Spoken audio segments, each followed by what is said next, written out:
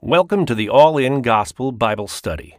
Each week, we move chapter by chapter through the Bible towards a comprehensive understanding of what the Bible teaches. All-In Gospel is recorded live in White Bear Lake, Minnesota, featuring Dr. Sean Dickers. You can support this broadcast by subscribing or donating at anchor.fm/allingospel or visit the allingospel.com website.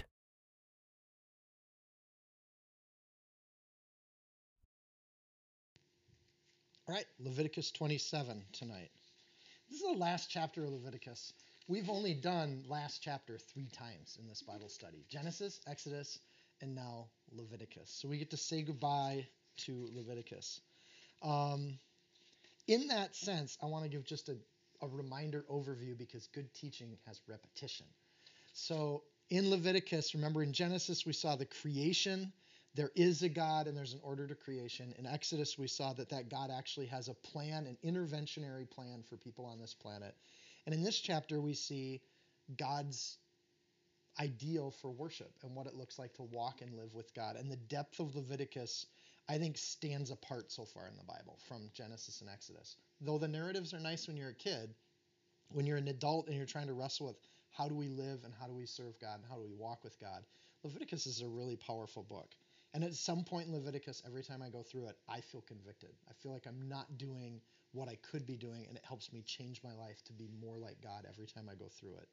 So it's a book of worship. It's a deep book. It's just precious, and it always strikes me that people that are new to the faith or their first time reading through the Bible, or even people that are trying to challenge the faith, for some reason they pick on Leviticus. Like it's this horrible book full of all these horrible things. But we've just went through the whole book, and there's not a lot of horrible things here. It's God's plan for people. And that plan sometimes butts heads with some things that we think it should be. The very beginning of the book, it had the sacrifices. There was, help me with this, the burnt offering, sin offering, wave offering, trespass, sin and trespass, burnt, peace was in the middle. And then what's the second one? I think the heave and the wave was how you gave the offering. The grain offering. So it was burnt grain, grain fellowship, and then peace, and then the sin and trespass offerings. And then came how the priest should behave, and they covered all the things that were kosher and things that weren't kosher. Don't eat roadkill. And then the law for the people of Israel that the priests should be administering or making happen in Israel. Then atonement in chapter 16. And then the holy law, or what people should do out of their hearts, came after atonement. And then how people should live their lifestyle, or how they should be kosher out of the fullness and kind of the appreciation for God from the heart. And then, of course, came the Sabbaths at the end of the book, which were the festivals, and there was Yom Kippur. I'm not going to remember all these. There's too many. There were 7 festivals. There were the spring festivals and the autumn festivals. And between the spring and the autumn, there was this season where they were supposed to go to work in the fields and get to work and do the harvest. And so you had the sacrifices and the Sabbaths, the kosher priests and the kosher people, the holy law that the priests administer, and the holy law that people should live out of the goodness of their heart or out of appreciation. And in the middle was atonement. So the book of Leviticus is a carefully constructed document of revelation and how to do this. And it's been designed for us to do it. Leviticus takes away what has been the eternal mystery for humanity, and that is what God wants from us. And I think that's amazing. If you look at philosophy and everything else and this theology and the mystery of it, Leviticus takes away the mystery. That if you do what Leviticus says, you're doing what the God of the universe wants you to do. And that's pretty amazing. So,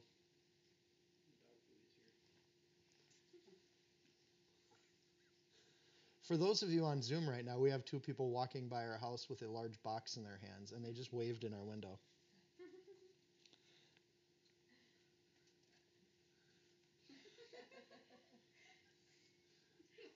And now they're awkwardly walking away. Like, oh my goodness, those people were in that house together. Um, if I had to look back through all of Leviticus, I think one of the big takeaways for me was this idea of righteousness and sin and abiding with God, and to be righteous is what we do if we love God. And it's how we do things if we love God. And what's amazing is that same law that God gives in Leviticus is the thing that people want to take issue with. And the image of this idea that the one who makes the law says this is how it should be, and that primary question that people have when they challenge the faith is, why is there evil and bad things? Why do people do all these bad things? And isn't that then God's fault? And I like, and in honor of Ravi Zacharias, one of his images was, if Ford Motor Company makes a vehicle and gives you a handbook on how to drive it, and then you ignore the handbook and do whatever you want and crash into a barn, you don't blame Ford Motor Company for it. So because God made a creation and said, here's how to do it, and gave us a handbook for it, it's not really God's fault when all these bad things happen. In fact, God, despite that, provides the insurance policy on that and covers us even when we screw up and we don't read the manual and we don't do it the right way. So I think that that's just one of those ideas that's Leviticus. So in chapter 26, we dealt with the covenant that God made at the end of all this. God's going to give his blessing in this extraordinary way if Israel does these things. If Israel doesn't do these things, he's going to give them extraordinary curses. Either way, God's power and glory is going to be shown through the nation of Israel. And this is a blessing and a curse throughout history. So if they do it right and they follow the instruction manual, they just got a brand new Mustang, if I could continue the metaphor. And they're going to be able to, like, as a nation, have exceeding wealth and power and speed as they do things in life. If they ignore the manual, they got an Etzel or something to that effect. Anyways, I'm done stretching that metaphor. In chapter 27, we're going to dedicate things to the Lord, and this is an amazing thing. Verse 1, now the Lord spoke to Moses, saying, speak to the children of Israel. This is the last speak to the children of Israel. Goodbye, speak to the children of Israel. And say to them, when a man consecrates by a vow certain persons to the Lord, according to your valuation. So it's believed that chapter 27 was its own scroll at one point. Traditionally, this isn't necessarily part of Leviticus. That said, it is now. And if you believe that the Holy Spirit moves through all of history, not just when, as things got assembled through history, that was part of the Holy Spirit's work too, then this is kind of an interesting appendix or addendum at the end of Leviticus. And I think there's a reason for it. So the book I just described has a nice, tight kind of format to it. And then this little extra thing doesn't have a complementary thing at the beginning, so it messes with the chiastic form, which is why it's believed to be an appendix. That said, it's icing on the cake. If you do all these things, the result isn't that you are somehow a supplicant or an oppressed person living under this horrible law of God. The idea is if you do these things, you're super happy about it. And if you're abounding with this gratefulness to the Lord, there's going to be people that want to do something with that. And I think most of you have felt this before. So there's this idea that when a man consecrates a vow, by a vow certain persons to the Lord according to your valuation. This is referred to back in Leviticus 7, verse 16, if you're taking notes. If the sacrifice of his offering is a vow or voluntary offering, then do this, this, and this. Remember that back in that way at the beginning of the book? Here it gets explained what that is. That there's people that say, oh, I love the Lord so much, I want to give my daughter to the service of the temple. Or I want to give my son, or I want to give my own time to the temple. And the law gets this kind of bad rap, but here we see an image of, if the law is getting held, there's going to be people that want to give more to the Lord because they're so blessed by it. It's actually fair and gracious for people to do this. So the point here is a willing heart, and I want to point that out too. This is not a have to or anything of the sort. It's assumed that this service or this vow is getting made by the person. The consecrate piece is in the Hebrew pala. It means to set something aside. We've seen the word before. In fact, to set it aside is a marvelous or a wondrous thing, being distinguished, or a distinguished or marvelous vow to the Lord. This is the same word that got used back in Genesis 18:14 with Sarah, which is our little thing that Catherine made for us. It's the same word, marvelous, that's getting used there. But the word consecrate here and marvelous there it doesn't feel like the same thing at all in the English. But in the Hebrew, it actually is. It's a wonderful vow that people make. So when people decide to make a wonderful vow or a marvelous vow, it's something that people should admire and look at. In Genesis 18:14, Sarah said, "Is anything too marvelous for the Lord? Is there anything too wonderful for the Lord? And at the appointed time, I'll return to you according to the time of life, and Sarah shall have a son." And the idea is, no, there's nothing too marvelous for the Lord. And from our worship standpoint, at the very end of Leviticus, there's nothing that we can give to the Lord that's too wonderful or too marvelous. That these kinds of vows are actually regarded as valuable by God. So you do it by a vow, which is nader, which is a singular, uncommon vow. So if you put consecrate by a vow together, it's a wondrous, uncommon vow for the Lord. So this is above and beyond, singularly wonderful, singularly different. And people say, I'm going to do this for the Lord. And I think we do this a lot, especially when we first get saved. I'm going to commit this to the Lord. I threw away all my music albums that were secular, and I'm going to do these things. And God says, no, those things are valuable, and if you make those vows, you should do them. But that thrill of the heart should be what motivates this last chapter. It's a serious thing when you make a vow. It has to be done in God's law. If you make a vow, you need to do it. So it's not something you just get all excited about and then it fizzles away, because God doesn't look good on that. It's something you get excited about and then you follow through on it. So once you start doing this, it's natural to say, how can I do more for the Lord? Because you got the festivals, you got the feasts, you got the sacrifices, you got atonement, and then you say, what more can I do? And how can you do it? And that's a good place to be in life. A certain person is nephesh. It means a soul or a life.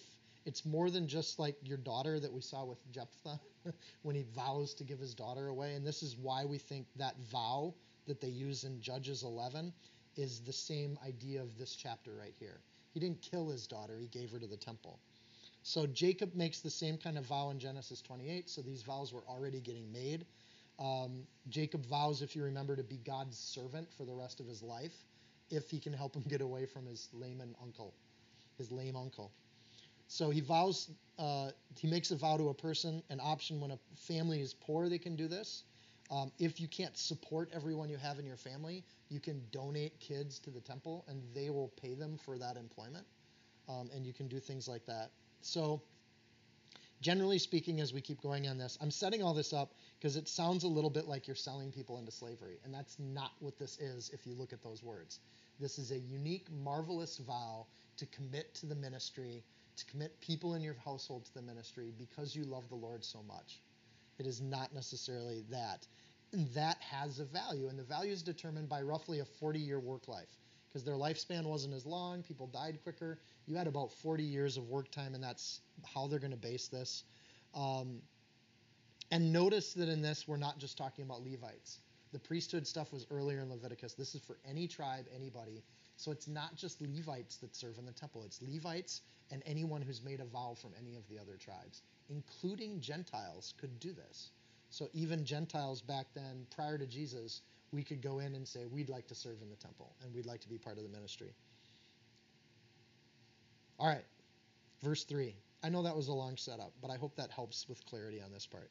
If your valuation is of a male from 20 years old up to 60 years old, that's the 40-year gap, then your valuation shall be 50 shekels of silver, according to the shekel of the sanctuary. If it is a female, then your valuation shall be 30 shekels. We'll come back to the male-female thing. And if from 5 years old up to 20 years old, then your valuation for a male shall be 20 shekels, and for a female 10 shekels. And from it a month-old baby up to 5 years old, then your valuation for a male shall be 5 shekels of silver, and for a female your valuation shall be 3 shekels of silver. And from 60 years old and above, if it's a male, your valuation shall be 15 shekels, and for a female 10 shekels. But if he is too poor to pay for the valuation, then he presents himself before the priest, and the priest shall set a value for him according to the ability of whom vowed, the priest shall value him. So this is either icing on the cake when you read Leviticus, like, wow, this is a super neat policy, and you delight in what God's doing here, or this is a huge stumbling block for people. Wait a second, God values males and females differently, and you can really get caught up on the gender thing. I'll give you a couple things that I hope ameliorate the stumbling block so that you can enjoy the icing on the cake. first, after all the things that God has done for Israel, to give yourself to ministry is a reasonable thing for people to do. This is a joyful thing for people to do. In Romans 12, it's a reasonable thing to give service to the Lord. So that's the icing, that's the amount of time we have.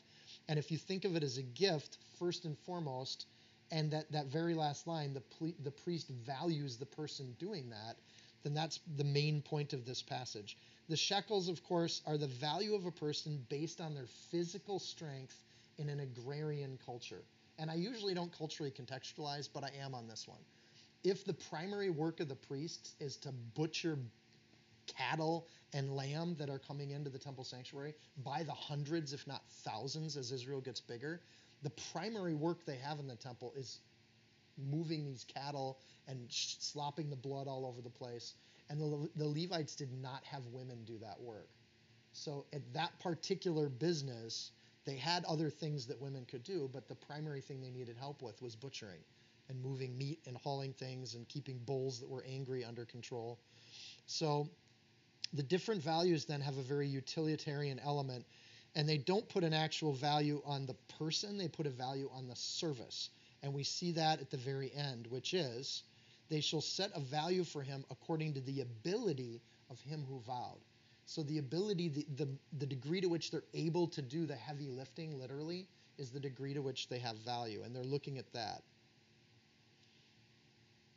The value then is not intrinsic to the person. It's based on their ability to do things. It's not based on the class, the money those people have. It's not based on what tribe or what family they come from. It's really just based on their work, not their intrinsic worth. And we know that that's true in verses 6 and 7. And if you take a careful look at that, you'll notice that they put a value on babies who can't do any work at all. In fact, if you're a month old, you're a liability to the Levites. You cost them labor. So somebody has to take care of you. Yet they still put value on a baby here, even though the baby is a net loss for work. Does that make sense? So when you think of that and you think, oh, okay, there's something here that there is a value on every person. The priest shall value anyone who wants to be committed to the Lord, even if it's their parents committing to them. So even babies then have an ascribed value, and that's the first time in human history, anywhere in any kind of document or ancient manuscript that we've seen, it's the first time you ever see an egalitarian value put on all of humanity. To put value on every human life, this is the first time we really see that in an actual codified law of a society. And I think that's pretty cool. That's icing on the cake. Wow, everyone has value, even babies. It's not common to do that amongst the cultures all around them. And I mention this a lot. If you do any research on pagan cultures, they did not value babies. They did not value females. They didn't put any value on any of it. If you couldn't serve the way they needed you to serve, you had no value. And this is true all the way up into some current cultures where there's things like human trafficking going on. We still have groups of people that put zero value on certain human lives, and they treat other people horribly. So the Jews were the first to codify the idea that everybody has intrinsic worth. The question is, they also say that that worth has to do with their ability to do certain kinds of work, right? So it's both. Everyone's equal, but everyone's not equal at the same time. It's a tough concept to get your head around. There's an essential principle then that's rooted in basic theism and moral laws, and that is that people own their ability to do their own work. And when you give that ability to the temple, that ability has value to it that may vary. If I'm a handicapped person, I might not be able to do as much as somebody who's not handicapped. The key point here, though, is, but I still have value. And God's willing to pay that price on any human life that wants to vow themselves to God. And that's completely amazing. Even princes do this. 2 Samuel 15:8. When Absalom gives himself to the temple for a period of time, he actually gives himself as a bondservant to the temple. And he was a prince, right? David's son. So families would then do this. They could redeem people back and forth. So all these shekel prices were redemption price for the labor they gave. In other words, you're not a slave to the temple forever. You are giving work that has this amount of value to it. And that value wasn't necessarily, it seems like it says, because if you're too poor to pay for your valuation. So when I go to the temple to give my work, it sounds like I pay to do the work. Do you see that? So this is an odd thing. That's not the temple priest paying the person for their value. It's the person that goes to the temple has to pay for it. So seemingly, this is another way to kind of frame this. The money works in reverse. This isn't that men are worth more than women. It's that men have to pay more than women, right? That they're actually worth less in that respect. So their labor has value to it that God's going to say, wow, if you're going to give me a 20-year-old male's labor, that's worth a lot of money, and we're going to ascribe value to that because they can lift the bulls, they can haul the sheep around, they can take Fluffy out, they can do the gross, gory work for me, and that has a certain value. But they have to, it sounds like, they have to pay it when they arrive. They pay for their own value or give it. The reason why they ascribe worth to this is because I could say, I want to vow a year of my labor to the temple, and then I would just pay the shekels, and I'd go back home and work. But I gave a year of my labor back to the temple. Does that make sense? So you'd make a financial donation to the temple, but you would actually physically go home and work, but you gave a year of your labor away. So you could do that with different age groups, and the priest would say, okay, well, we'll take that gift, and we'll just put a price tag on it. And we know that because you could then redeem that back. So you could start working for the temple and then say, I don't want to finish out my 20 years that I vowed, so I'll just pay out the rest of my 10 years. And your family could buy you back out of that service. So that value gets ascribed up front, and they're valuing the work, not the person. Okay? I think it's cool that God recognizes our spoken word, and God blesses those spoken vows. So this kind of vow, this commitment to ministry or service, has an extreme value to God, and he puts value on it. And I thought that was another neat way to look at this. And at dinner I said you make marriage vows, you make baptism vows, and you make this kind of vow we're talking about now, this vow to say, I want to give a little more to the kingdom. I want to do work for God's service. So those vows are essential. Numbers 30 verse 2. If a man makes a vow to the Lord or swears an oath to bind himself by some agreement, he shall not break his word. He shall do according to all that proceeds out of his mouth. It's amazing that when we speak, God actually works that vow into law. So once we open our mouths and say things, we should be careful with what we say, because God actually treats those words as real once they happen. Ecclesiastes 5:5, Solomon recommends it's better to not make vows than to make a vow and not pay it, because that's not good. So we need to think about what we say, think about what we promise. So people could give on top of their sacrifices. They could not just donate people, they could donate things too, and that's where the chapter goes. And notice that there's no substitution prices put on things. You give something to the temple and you don't really get it back, well, we'll see the rule. If it's an animal that men may bring as an offering to the Lord, all that anyone gives to the Lord shall be holy. And shall be holy here means now the Lord owns it. He shall not substitute or to exchange it, good for bad or bad for good. And if he at all exchanges animal for animal, then both it and the one exchange shall be holy. Okay, let's understand these verses. Again, this is voluntary. You don't have to do this.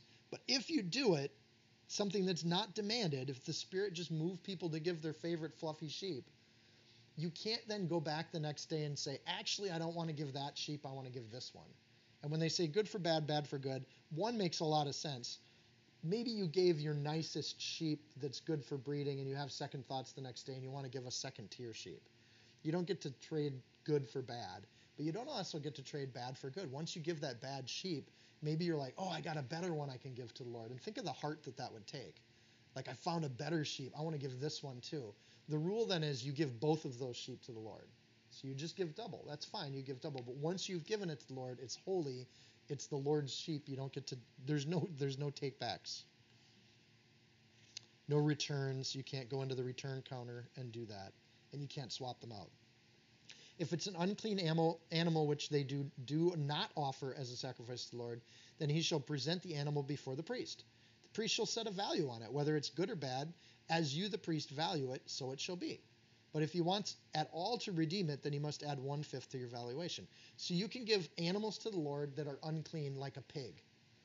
And the priest then doesn't take it into the temple because it's an unclean animal, but the priest would say, I'll give that pig's worth 5 shekels. We can give it away to this family that needs some food and whatever. And so the priest can monitor this gift giving in that kind of a way too.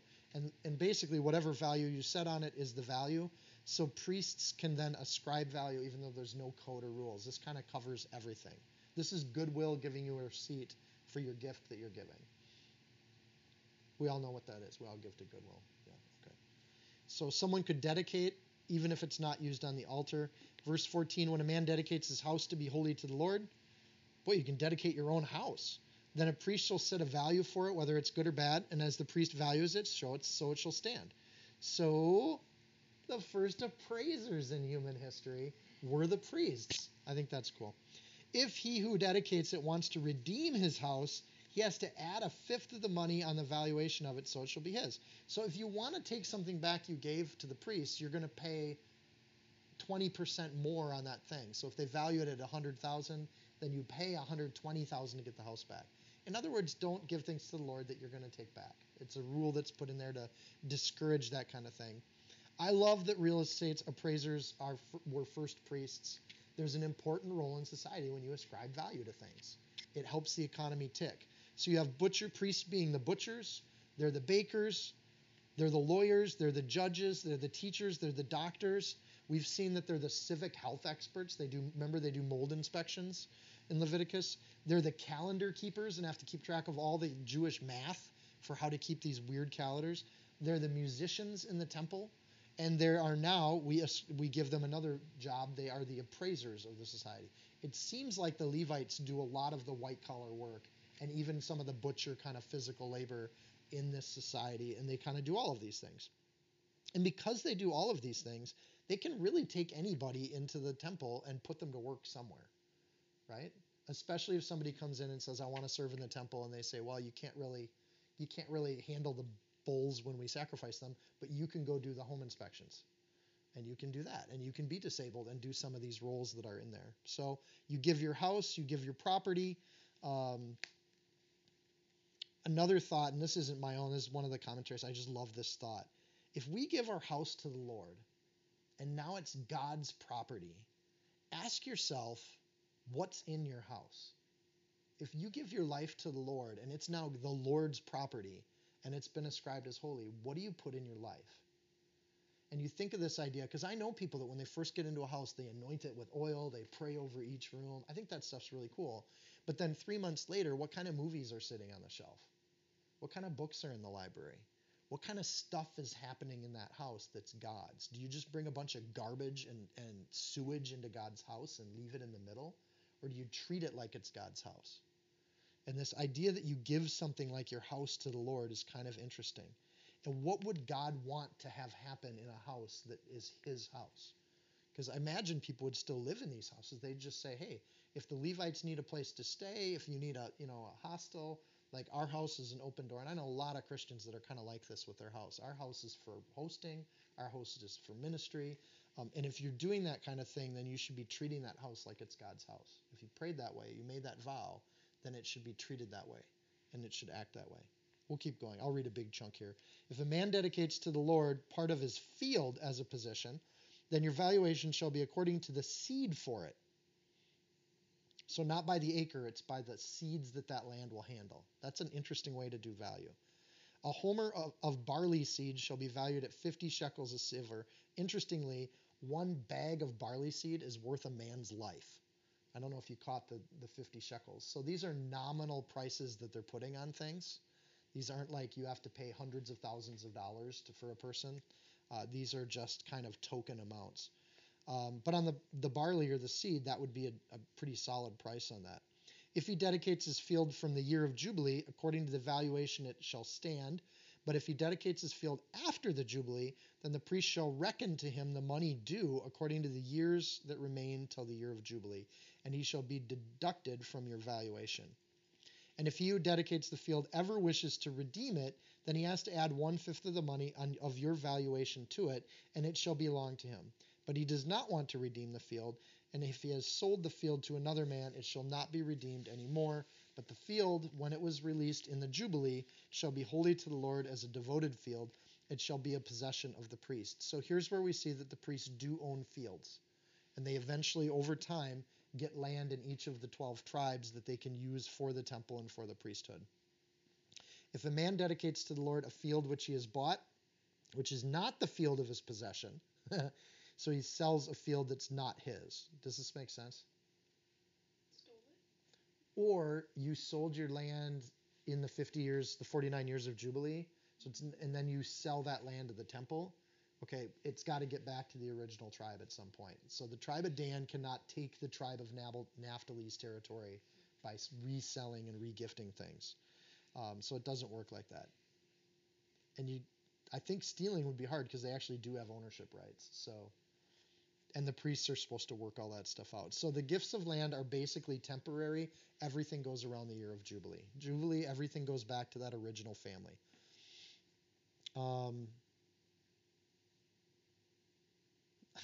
When I got to the land thing, it struck me, and some churches do this. If you've ever seen a thermometer campaign where the church needs X amount of money for something, and they put the thermometer on the wall, I always get snarky when I see those. But because one of the experiences Steph and I had when we first got married, we were searching for churches, and we went to one church, and they taught the word for like 5 minutes, and the rest of the time they talked about all the different ways we could give to their campaign.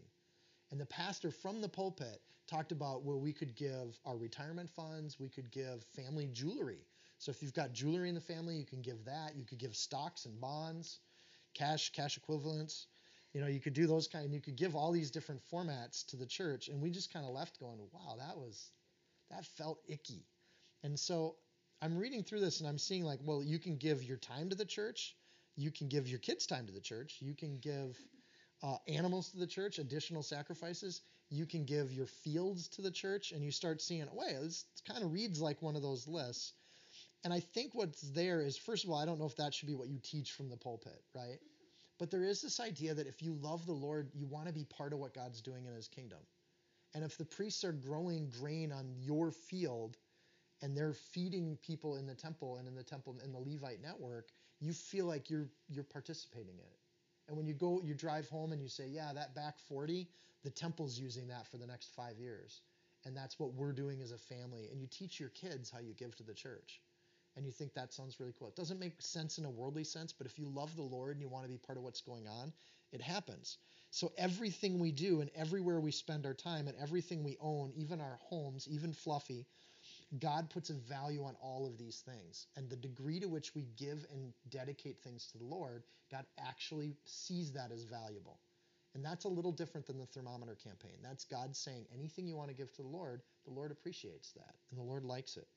And I think it's really natural. It's natural when you appreciate the teaching of God's word that you say, how can I help with that? And how can I be a part of that in a more significant way? That's a natural outpouring of somebody who's being blessed. And I think that's where you see this, and it's at the end of Leviticus for a reason. God put it here as an addendum. It is something that you do after all of this other stuff is happening. You're doing the basics, you're following the law, you're walking worthy, you're living a righteous life, and then you have this heart of just, man, I just want to give more because I'm so blessed by what God's doing. So, and then we get to rules because God knows the human heart. He knows that we like to give things that aren't ours, really, in this first place. So in verse 26, I hope you read this with the same humor I do. Remember in Exodus, all the firstborn animals were the Lord's, even the firstborn sons in the family, they belong to God.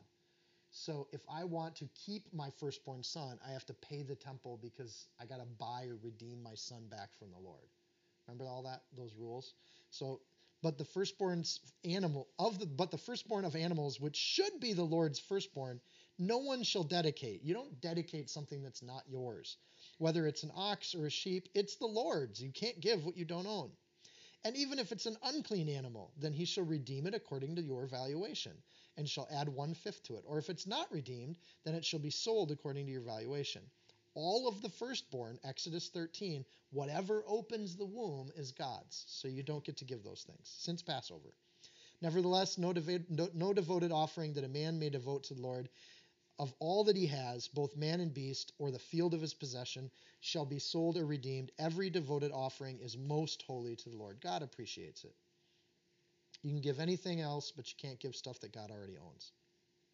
No person under the band who may become doomed to destruction among men shall be redeemed, but surely be put to death. Okay, if your nephew is convicted of a crime and they're on their way to be stoned, You don't get to go to the temple and dedicate them to the Lord. Their life is already forfeit. God wouldn't put it in there if people didn't try to do that. So we always think that I've mentioned this before, we go to state parks and they have like signs that say don't fall off the cliff, danger. And you'd think they wouldn't put a sign if somebody didn't try to do that. And some of those signs are hilarious. And we've started to even take photos and collect pictures of the most ridiculous things that we can find because they wouldn't put a sign there if they didn't do it. So God puts a sign in the Bible saying, yeah, if you're doomed to die, you don't get to dedicate yourself to the temple and then get paid for it or pay that price or get some sort of stored up value in heaven for your new sacrifice that you just made. So uh, you'd think this, the other thing with verse 29, you'd think this is just a weird, obscure sentence that's kind of humorous if you look at it in that light. But the weird thing is, this actual thing happens, and it's the turning point of the first king of Israel. This is the thing where Saul was on the right path, and then he goes downhill because he breaks this law. And he takes, because in 1 Samuel 15, if you want to reference, and that's where you think, wow, this is really cool because that verse being there makes 1 Samuel 15 make sense. So in 1 Samuel 15, verses 3 through 15, it says, now go and attack Amalek and utterly destroy all that they have and do not spare them. Those are God's instructions to Saul. And Amalekites, we'll get to that in 1 Samuel, they were bad people. But kill both man and woman, infant and nursing child, ox and sheep, camel and donkey. Saul attacks the Amalekites and he wins. And then, verse 8 of that same passage, he then took Agag, king of the Amalekites, alive and utterly destroyed all the people with the edge of the sword. But Saul and the people spared Agag from the best of the sheep, the oxen, the fatlings, the lambs, and all that was good. They were unwilling to utterly destroy them. But everything despised and worthless, that they utterly destroyed. So they kept the good livestock. And the king, they took him alive. Now the word of the Lord came to Samuel, saying, I greatly regret that I have set Saul as king, for he turned his back from following me, and has not performed my commandments. It grieved Samuel, and he cried out to the Lord all night, and it didn't do him any good. He gave things that God had already condemned, and he started to take those and then tried to break this rule. And this is exactly where the kingship or the effort to have kings rule kind of falls short in their first effort with Saul. Can't give what you don't have. Saul didn't own those animals. They weren't his to give. They were condemned. God knows how people are going to act, and they're going to do it. Still, I like the sign thing better. It makes me laugh. Verse 30. And all of the tithe of the land, whether of the seed of the land or the fruit of the tree, it's the Lord's, and it is holy to the Lord. If a man wants at all to redeem any of his tithes, he just adds 1/5 to it. And concerning the tithe of the herd of the flock, of whatever passes under the rod, the 10th one shall be holy to the Lord. He shall not inquire whether it's good or bad. So again, God knows people's hearts. When you tithe, you give that first 10th. God owns that already, and it's not something you can then redeem. And I think it's gracious in verse 31 that if you have something that's part of your first fruit and you want to redeem it, you sure can. So even your tithe is a voluntary thing to the Lord. So if you want to give this instead of that or this instead of that, God makes a rule to be able to do that. It's a little more costly, but he does give provision for people that want to keep that prize cow in their herd. Yeah, you can keep the prize cow, but if it's a prize cow, it's worth 1/5 more. So give God that value and give God what is God's. So why would people try to rip off God? I think it's something you do because tithing is really pretty private. It's something we do in secret. So God knows how that works. So here's where the secret part comes in here. That going under the rod piece, what would happen with a new herd of cows? Britta, you're from farm country. You know how this works. You take all your calves, right? And any cow that fits under the rod is a calf. So as you're moving your whole herd through this direction, you put a stick or a rod out, and the big cows they don't duck like humans would. They don't do what's it called when you do limbo? They don't do the limbo. The cows just stop at the rod, but the calves can still sneak through. And those calves, then that's a first-year calves. So then you can count all the new calves that made it under the rod, and you know what your bounty is from your herd that year. So this is our increase in the herd. We've increased by 100 cows. And what you do is, as they're going under the rod, because you make a narrow kind of channel or corral for them to go through, as they're going under the rod, you just count to 10, and every 10th one is the Lord's.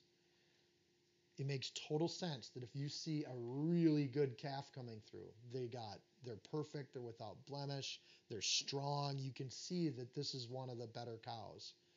Then you kind of maybe hold them back and let another one go in front, and then you let the next one go through. Now it's number 1 and it's not the 10th one or something, or vice versa, depending on how you're counting your tithe. So it makes total sense that people would do that, and that God's kind of getting the ones that are okay to give to God. But when it says you don't do that, you don't inquire whether it's good or bad, it's basically saying let those cows go through and just count them off and let God take the ones that belong to God. And don't do that. Nor shall he exchange it. If he exchanges it at all, then both it and the one exchanged for shall be holy, and it shall not be redeemed. The principle here is give to God what's already God's. The increase of what we have belongs to God. And as things pass over the rod, you just do that. I think this is one of the things that they know what's wicked, and it builds this principle of giving to God what's God's and giving to people or the world what belongs to them. And this is my issue with the coronavirus stuff. So I thought it was super relevant. There are some things that belong to God, and the government, no matter what the reason they have for it, they can't claim those things. It's not theirs to claim. It doesn't belong to them. This is where the idea of rights came from with the founding fathers and the revolution, is that there are some things that government can't and doesn't have the right to take from us. So listen to Matthew and how Jesus handles the thing. So the Pharisees are trying to trap him.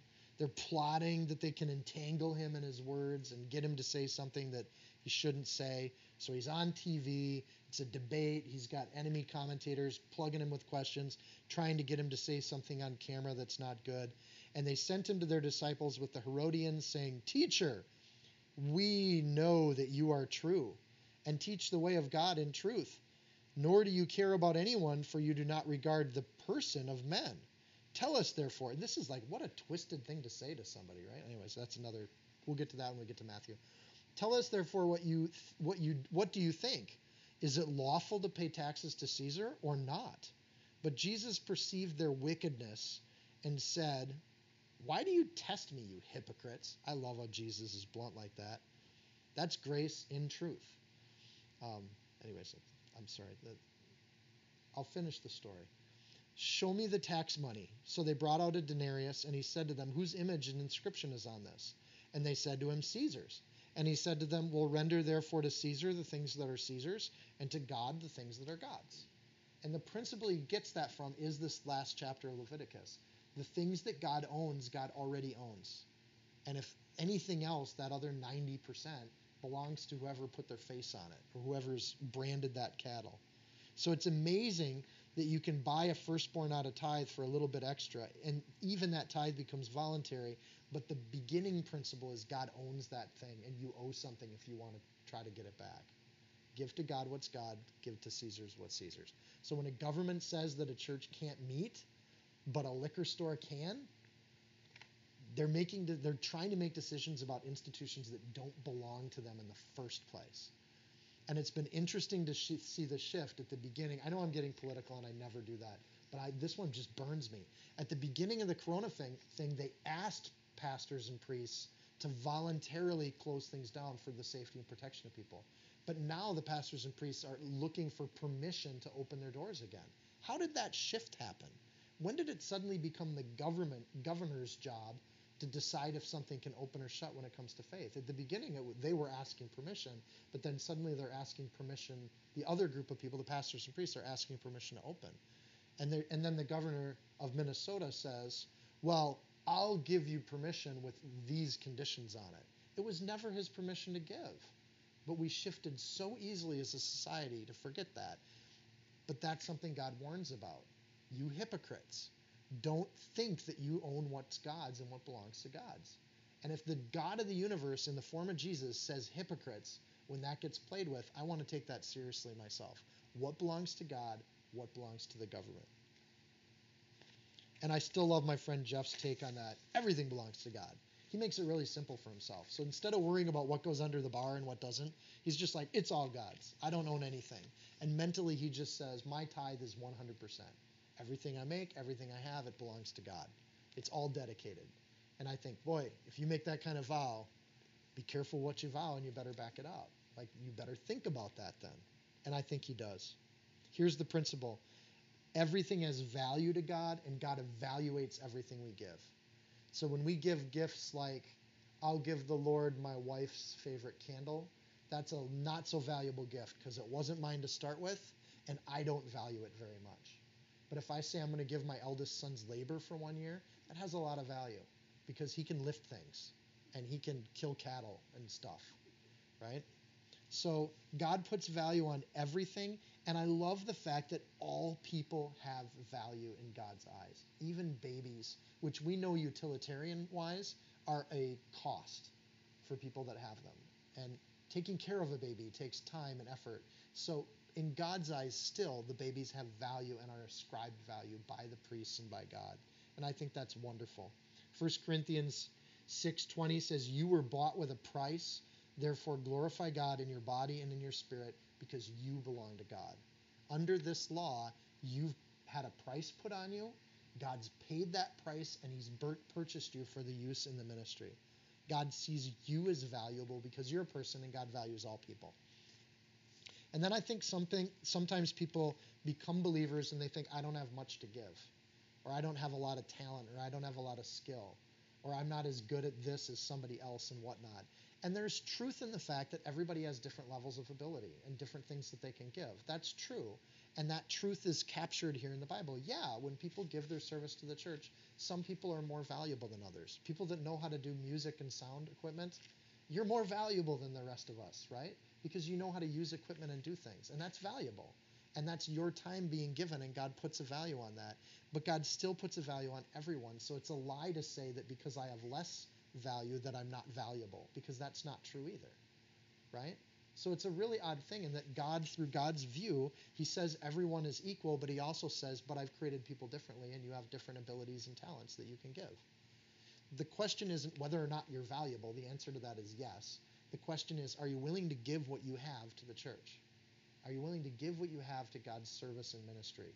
And maybe you're not ready to Billy Graham a stadium of people and stand up in front of a room and carry God's word from memory and give an entire sermon off the top of your head. Maybe that's not what you bring to the church, but maybe you know how to work a vacuum. And they both have value in God's eyes. They're both a gift that God can ascribe worth to that builds up treasures in heaven because you're giving what you have. And that's what God asks of us. Nothing that we can't give. We can give anything we want. We can dedicate ourselves to anything we want to in life. And dedicating ourselves to the ministry is an option.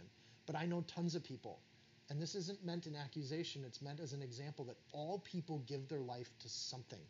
I know people that give their life to fixing up cars. I know people that give their life to golf tournaments.